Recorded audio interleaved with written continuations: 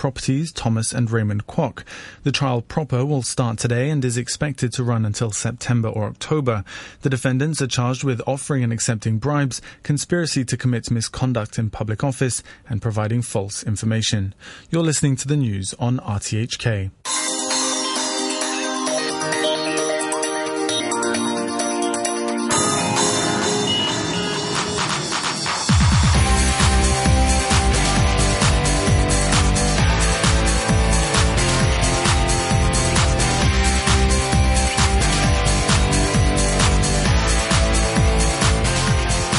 Good morning and welcome to Money for Nothing. This is Enid Choi. Hong Kong has slipped down the global competitiveness rankings. What's going on? I'll ask David O'Rear, Chief Economist at the Hong Kong General Chamber of Commerce, later on the show. That's after a look at the global markets with Francis Leung, CEO of GEO Securities. I'll also be talking to Bloomberg's gaming reporter, Vincy Chan, about the latest trends in Asia's casino industry. Pfizer has withdrawn its £69.4 billion offer for British rival AstraZeneca, bringing an end to a month-long takeover battle. The American drug maker abandoned the pursuit after AstraZeneca's board rejected its final offer. At a European Central Bank conference in Portugal yesterday, Mario Draghi warned of a negative spiral of low inflation and credit constraints that would derail Europe's recovery. The head of the ECB also said more preemptive actions may be warranted, raising expectations that the bank will introduce measures to boost lending after its next policy meeting on June 5th. Carlo Messina, CEO of Italian bank Intesa Sanpaolo, was there, and he told Bloomberg what he expects the ECB to do. Most likely could be a reduction in the interest rate and a negative deposit on the ECB. What could be important in my view is to work with an attention to the euro devaluation, because if we need to grow, we need to have internal demand to growth, and internal demand can be in a more positive position if we have a devaluation of the euro. It is typical when you have weak growth that you cannot have strong currencies. That's Carlo Messina of Intesa Sanpaolo calling for a weaker euro. The European parliamentary election saw far-right, anti-European, anti-austerity politicians winning a record number of seats, while former Italian Prime Minister Mario Monti says there may indeed be a case for relaxing the fiscal cutbacks imposed by Brussels. Many countries, particularly in the south, have made indeed progress towards achieving budgetary discipline. Italy, of course, is a country that came out of the crisis without any financial assistance from anybody, and is now out of any excessive deficit procedure by the EU. So in recognition of the good progress made or being made by countries, the European Union should go to a policy framework that is more expansionary in terms of investment, both investment at the European level and in allowing some more nationally financed public investments for selected projects. That's the former Italian Prime Minister Mario Monti on Bloomberg earlier. South Korea's largest mobile messaging service provider, Kakao, will merge with Dome, an internet portal and games developer in Korea, in a deal which values Kakao at $3 billion. The deal is meant to help the two compete better against Naver, a local rival that offers similar services. And as Narendra Modi is sworn in as India's reform-minded Prime Minister, the country waves goodbye to a symbol of its past. Hindustan Motors has announced that it will stop producing the Ambassador, the car of choice for so many Indian taxi drivers, and an icon whose unfashionably rounded curves has, to the delight of its fans, essentially stayed the same for nearly 60 years. The company cites weak demand and a lack of funds. Let's take a look at how the Asian markets have opened this morning. The Nikkei is down nearly 11 points to 14,591 points. The Australian ASX is down 3 points to 5,490. And the Seoul Kospi is up 3 points at 2,013 points. European stocks had closed higher yesterday. The FTSE MIB index in Italy rose the most, up 3.6% to 21,493 after Prime Minister Matteo Renzi's party secured a landslide victory in the European parliamentary election. Both the UK and the US markets were closed yesterday. In commodities, crude oil prices fell after Ukraine's election of a new president, which may help ease months of tension with Russia. Brent crude fell 0.2% to 110.32 a barrel, and WTI fell 0.616% to $104.18 a barrel. There's interesting movement in the price of copper, often dubbed the metal with an economics PhD for its uncanny ability to predict economic growth. Copper for July delivery has climbed to an 11-week high of $3.19 a pound on expectations that Chinese demand is going to recover.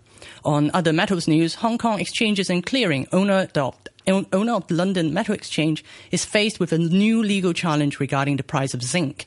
That is adding to a long-running dispute where buyers of metals such as aluminium are alleging that LME rules which limit how much metal can be moved out of its warehouses each day is artificially creating bottlenecks and driving up prices. Hong Kong X vows to defend itself against all these charges.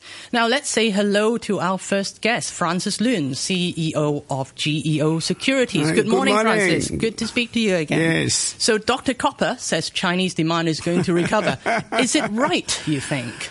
Well, if you look at the PMI index last month, there are some signs that manufacturing is recovering a little bit. But when you look at Europe, you look at Mario Draghi is trying to stimulate the economy. I don't think the export recovery is there yet, not just yet. I think global demand for goods are still very low. That is because of Europe's downturn and America's recovery is still quite is lagging behind. I think the U.S. will report a shrinkage in the economy in the first quarter by 0.5%. And in Asia, well, I don't think the demand is there, especially in China, in that the property market is really falling apart. And the property sector actually pull a big chunk of the economy because you have building materials, home appliances, and all that. If the property market fails and the house of cards will come crashing down, and of course China's been trying to say that they're trying to drive up domestic consumption. And what they did was, in the past 5 years, they doubled the wages. But then by doubling the wages, you drive out the factories out to Vietnam, Bangladesh, Indonesia, and all that. And all these manufacturers in Pearl River Delta and also in the Cheung Kong Delta crying that China is pricing itself out of the manufacturing sector. It's a tough balancing act as definitely. China tries to make this transition to a more domestically driven economy. But what about the growing middle class? Okay, we've seen a lot of factory jobs cut perhaps, and also at the very top level. Mm-hmm. Some people are affected by this anti-corruption drive, right? Yeah. But what about the big chunk in the middle? Aren't they spending more? Yeah, I think they're spending as well. When you look at Alibaba, Taobao, they're raking in some, I think now they're raking in something like 2 trillion yuan in sales every year. That is enormous amount of money. And so I think the spending is there, but still, you're looking at a GDP per capita of about $6,000 per annum per person. It's so-called the mid-level among the 200 nations in the world, but you have to go up to the $10,000 per capita per annum level to say you're a rich society or a little well-off society. And do you think that the government is going to be injecting more money into the economy by, say, instigating more infrastructure projects? I think that has produced disastrous results in that the debt level of the country by the domestic by the local governments and then the banking sector. I think the local government alone in the past 6 years incurred something like 21 trillion yuan of debt. And that is a lot of money. Of course, the good thing is that China now has a high-speed rail network. And also millions of sold units but empty units, hundreds of ghost towns along the way. So there is a lot of wasted money. So boosting infrastructure is certainly not the answer, nor is pumping more liquidity. So it's a difficult balance. Though, the local governments, I suppose they may see their debt problems improve somewhat when they start issuing their own bond sales directly, right? Well, that is really a trick, a financial trick, because what you do is that you put the obligation from the banks and the central government to local government. So if the local governments go into default, and some people will really get burned. So far, until now, I don't think anybody get burned from local government debt obligations, but they will change if they localize the local government debt. Okay, well, turning to the States, out there on Friday, U.S. stocks closed at a record high. The S&P hit 1,900 points first time. Now, the outlook of the U.S. market is, of course, very important to Alibaba, which is preparing for this massive IPO. But do you think that Alibaba may have missed I think Alibaba will be the signpost that the internet bubble will peak in 2014, like in 2000, and it peaked in I think in September in 2000. I think because this is such a huge issue. And because of the success of JD.com, and everybody will be clamoring for the stock, and I don't think you will get another chance for such a big IPO again. So what you expect to happen is that there's going to be very strong demand, hugely oversubscribed. Definitely. And then the sell-off will follow. Yeah, that's right. They will mark the watershed where the bear market will begin and the market will crash. Yeah, well, we're hearing more and more that companies are reassessing their plans to launch a public listing. Like latest is the Hut, the UK.com company. They said maybe we're going to wait this out. Yeah, that's right. And a lot of people who bought Hong Kong shares at the beginning of the year will be kicking themselves, right? Yeah, it would be much better if they bought US stocks instead. And in fact, Indian stocks. Yeah, or Indian stocks. Well, a lot of people were saying at the end of 2013 that the US market has had a great year. Investors should look elsewhere for values such as Europe, Asia. And then, so far there's no sign of this kind of rotation. No, not at all. I think Hong Kong's been dragged down by the terrible Asia market. When you look at Hong Kong, you have a company like Tencent that tripled its value in the past few years. You look at the US, you have Facebook and Google and all that. But when you look at Asia market, no blue chip stocks has appreciated noticeably in the past 5 years. So if you put money in the Asian market, you come up even in the last 5 years. So that is a great disincentive for anybody to invest in Asia. So unless they improve the quality of stocks in Asia market, I don't think there's any hope. So you don't think that this so-called mini through train that they introduced, saying to link trading between Shanghai and Hong Kong is going to help much? Well, I think it will help. It will help H-shares actually, because everybody calculated that more money will flow out of China than money flow into China. So I think that should give the Hang Seng a bit of a boost. They will give Hang Seng a kick, but then H shares are higher than A shares. So I think that money will go the other way too, but overall it will be good. I think, but you still need a fundamental reform of the Asia market. Okay, so we're looking across Hong Kong. Are there any undervalued stocks that you think are ripe for the picking now, such as shipping, or maybe if you look at undervalued stocks, that the entire Asia sector is undervalued because they are trading at 5 or 6 times PE and 6% yield and under 1 time book value. But the problem is these shares, they don't move at all. In Hong Kong, they haven't moved in the last 4 years. In Shanghai, they haven't moved in the last 5 years. So you're much better off buying a high yield REIT or something like that. Okay, is that what you're going to advise your clients to do? Well, I will advise my clients to buy the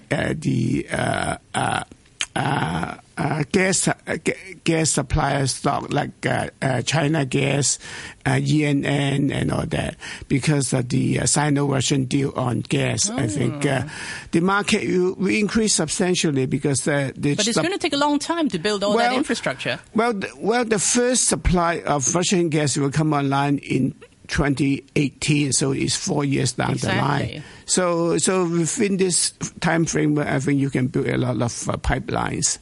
So I think that will be if you are investing for the future.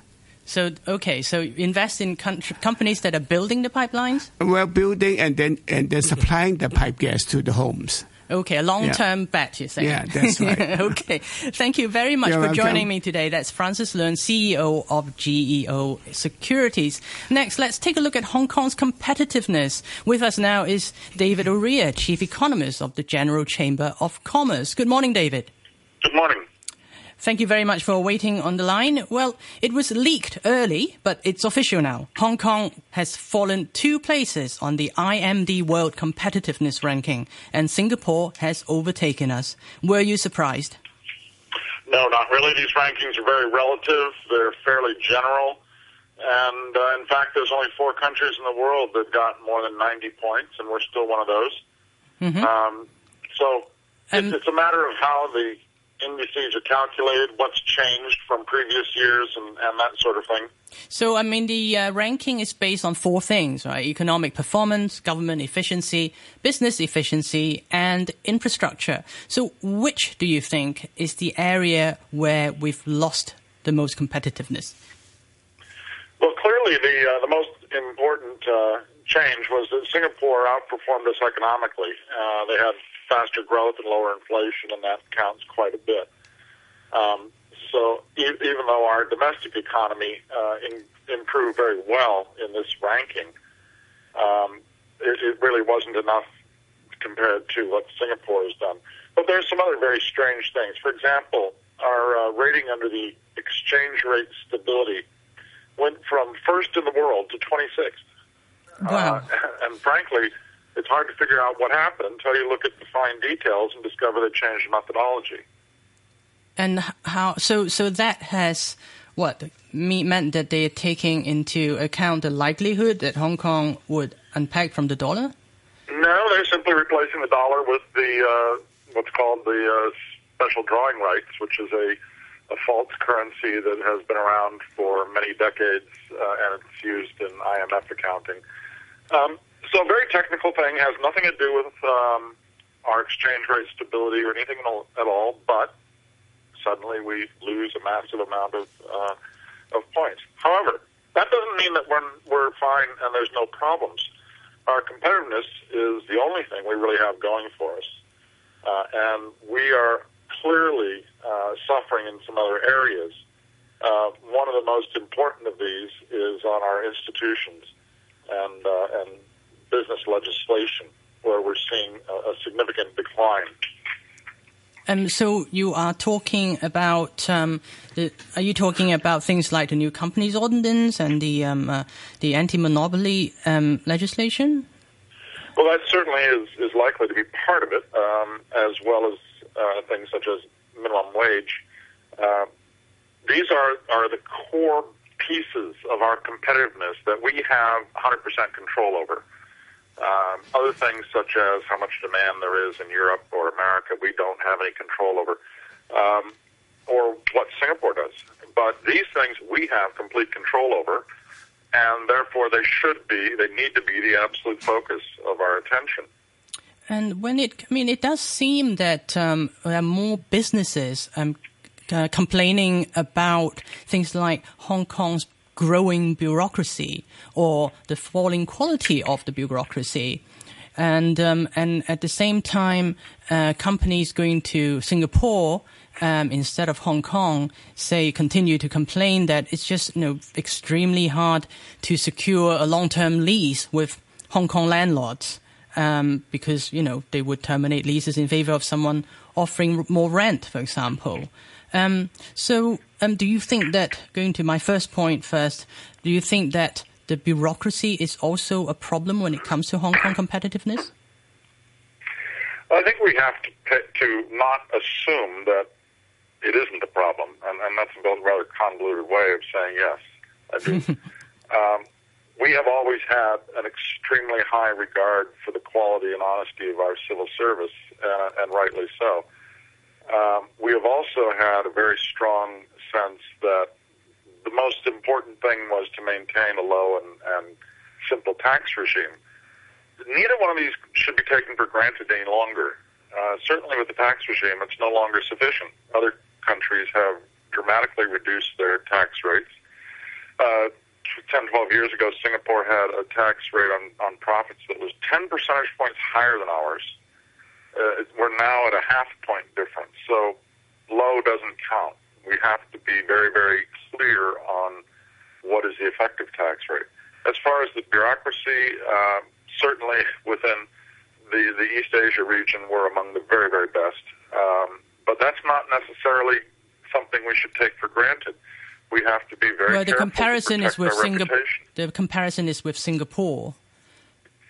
Yes, and they have also a very clear mandate on keeping an honest and straightforward tax administration. It is more challenging to do business there because they have more different kinds of regulation and other things such as GST that we don't have. But that doesn't mean that we can sit back comfortably and say, we don't have to worry about competition from anyone. And, do you think that Hong Kong's unbridled capitalism or its small government is also beginning to hurt the city compared with Singapore? For example, I was talking about, Hong Kong landlords often terminating leases when somebody else comes around with more rent. And that's something that people prefer Singapore for because, the government-controlled entities are major landlords. And so, they kind of help carry out this policy where the country wants to attract more foreign firms to set up headquarters there, for example. And you don't see that ever happening in Hong Kong, right? Well, certainly Invest Hong Kong has a different view on what we do to try and attract foreign firms. But I do think that, the sort of open and free capitalism that was a legacy of Hong Kong has been very good for us. And I would question whether it still exists. We are now putting through legislation year by year that are things that we would never have thought about 15 years ago. You may think that's good. You may think that that's bad. But the fact is that we are adding legislation year by year, and it has a cumulative effect. So when you add, and that can add to the cost of doing business, wage, and then on top of that, paternity leave, and then on top of that, something else, it's going to have a cumulative effect. And I don't think we've really thought through or analyzed that effect. Okay, well, it's great talking to you on the show again, David. Thank you for the view from the corporate world. That's David O'Rear, Chief Economist of the General Chamber of Commerce. I want to extend a belated congratulations to Simon Holliday, my guest on Friday, for finishing his swim from Lantau to Macau at the weekend. He braved the threat of jellyfish, plastic bottles, and exhaustion to complete the swim in 10 hours and 20 minutes and raised more than $220,000 for Ocean Recovery Alliance. So well done, Simon. Next, let's turn to Macau. And my next guest, who's been waiting patiently in the studio, is Vinicy Chan, Bloomberg's gaming correspondent. Hello, Vinicy. Hi, Enid. Thank you for joining the show. You've been covering the Macau market for a long time and you visit regularly. So tell us, has the mood really changed a lot this year with the crackdown on corruption and money laundering? It seems that investors are getting really nervous about the news, like the negative news flow in the media world, the reports about the crackdown. But as I spoke to casino executives, as I spoke to company industry experts, they don't seem to be too concerned about those negative news flow. And they were saying that they don't actually hear anything like concrete from the government or from the regulators regarding those so-called crackdowns. And I guess this year there's some sort of like supply constraint that is also worrying the market. And also you have seen the total social financing, the money supply in China is decreasing. So that would some sort like putting pressure on the VIP market, which the Macau market has been counting on for quite some time. Yeah, and have we moved into that new phase yet, where the casino industry is becoming less reliant on this small group of VIP gamblers and seeing more, mass market ordinary visitors?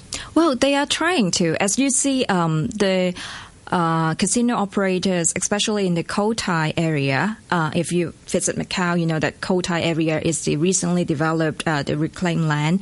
They are building so many like shopping malls, convention facilities, and they're trying to, and also hotels. They're trying to attract more vacationing middle class, which are less volatile. I mean, in terms of their spending, because they're So, I mean, in the old days, VIP gambling would account for about 3/4 of revenue, right? Yeah, 2/3. Has that proportion gone down? The VIP still accounts for the big bulk of the revenue, about 2/3. So if you say like last year, Macau's revenue is about $45 billion US, and that the VIP spending would be around like over 30 billion.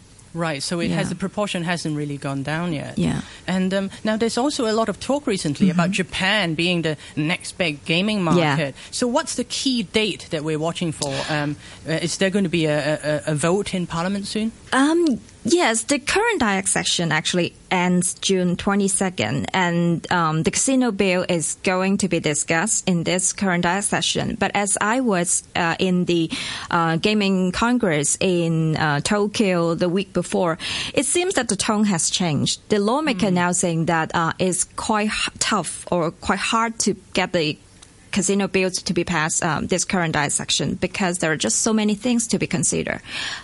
So maybe end of this year, we will be looking more optimistically for that casino bill to be passed in Japan. And very quickly, which would be the casino operators who stand to benefit the most if Japan does open up? Well, a lot of the U.S. listed companies have expressed their interest in developing casinos in Japan, say Sands, MGM or Wynn. And actually, they are trying to get local partners in Japan, say Sekisami or even Sony, Panasonic, because they have really big entertainment portfolio or content to provide. So I guess along those lines, these companies would stand to benefit. Okay, great. Thank you for joining us today, Vinicy. That's Thank Vinicy you. Chan, gaming reporter at Bloomberg.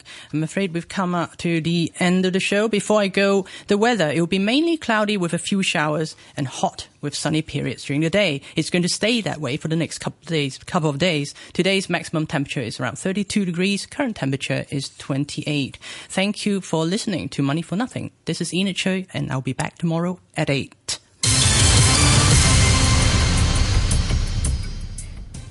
The Central Election Commission of Ukraine has confirmed that Petro Poroshenko has won the presidential election.